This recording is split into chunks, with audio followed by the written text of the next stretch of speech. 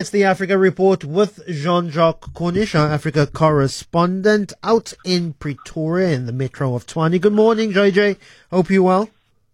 Bonjour to you. Well, I'm very well, thank you.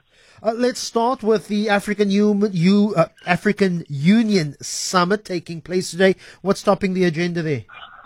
Well, it's in Addis Ababa, and the actual summit started today, and the heads of state, I don't know how many of the 154 countries will be here, but the conflict in Sudan and Libya are clearly, officially, the agenda is all about the development of Africa. That's often the case. Themes like that, imaginative and inspirational themes. But at the end of the day, we've got to talk about the real problems. And conflict in Sudan and Libya is one of those. Senegal, the postponement of the elections, which runs against the grain. It's democratic grain. And there's been a break in that one. The Constitutional Council in Senegal has declared that unlawful and said, go ahead with the elections on February the 25th. Now, I don't know whether Macky Sall is going to do that. And if he doesn't, what does that mean? An absolute constitutional crisis. So clearly the heads of state are going to be looking at that carefully. ECOWAS, which is one of the regional grouping that overlooks Senegal, it's having real problems, not only there, but with the turbulence in Mali, in Niger, and Burkina Faso, those three countries that have decided to leave it because it's punished those three countries for mounting coups. And then, of course, we have Rwanda supporting the rebels in the DRC and in Uganda, and the damage this is doing, and how can they try to bring Rwanda to heel in this regard. And then, Jean-Jacques, France has decided to rescind automatic citizenship for children born on the island of Mayotte. It's a tiny little island just north of the Mozambican Channel. Yes, indeed. Now, of course, Mayotte voted to remain under France when the rest of the Comores decided to leave. And we know what's happened in the Comores. They've had more coups than any other countries. But Mayotte has remained, and it became a département of France, which means it's like Paris or Nice or Clermont, any other city, and it's treated that way. And it became a full department in 2011. The voting in 1974 was for to stay with France. But what has happened is the situation has become difficult there because a lot of people are moving there. Certainly people from the Comores, hoping then to get French citizenship. So this is a move made by Emmanuel Macron, and he said this automatic French citizenship has been rescinded.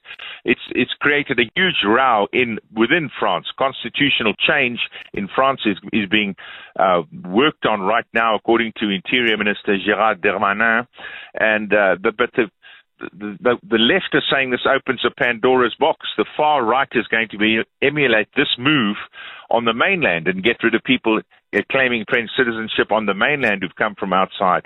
So it's a very, very difficult thing, and this is an aftermath of course, French colonialism, which was different to other countries in that they really did try to include their colonies in the country and managed. I mean, Senegal, they had the leaders of Senegal in French parliaments and that sort of thing. So it's a turn against history, in effect. Yeah, we forget of France's still colonial and territorial footprint around the world. In fact, where is France's longest land border? If you know this answer, Jean-Jacques. I won't waste your time. I don't think I do. It's the 730-kilometer land border between Brazil and French Guiana in the Caribbean. 730 kilometers long. And then finally, let's stay in the region of the Caribbean, but also East Africa, Haiti. They've not given up getting Kenyan police to help beat gangs controlling the capital of that country, Port-au-Prince. Why do they want Kenyan police?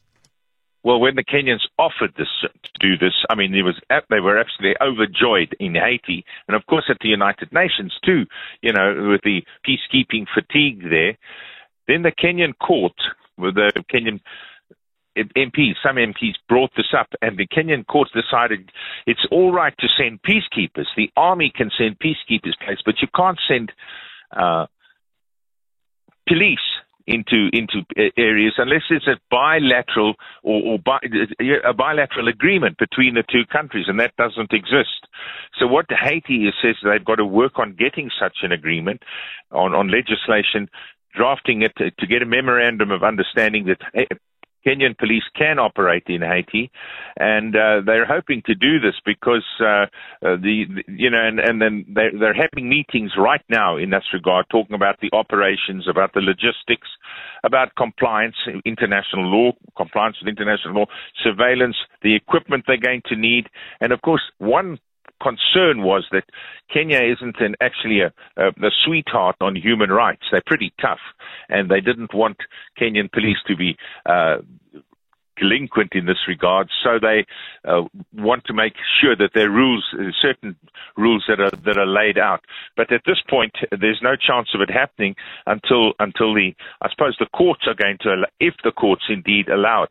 But the Kenyans were keen to do it. I mean, and certainly they would earn from the United Nations, they would earn some money doing it. Jean-Jacques Cornish, really appreciate your time as always. Back with us next week with the Africa Report.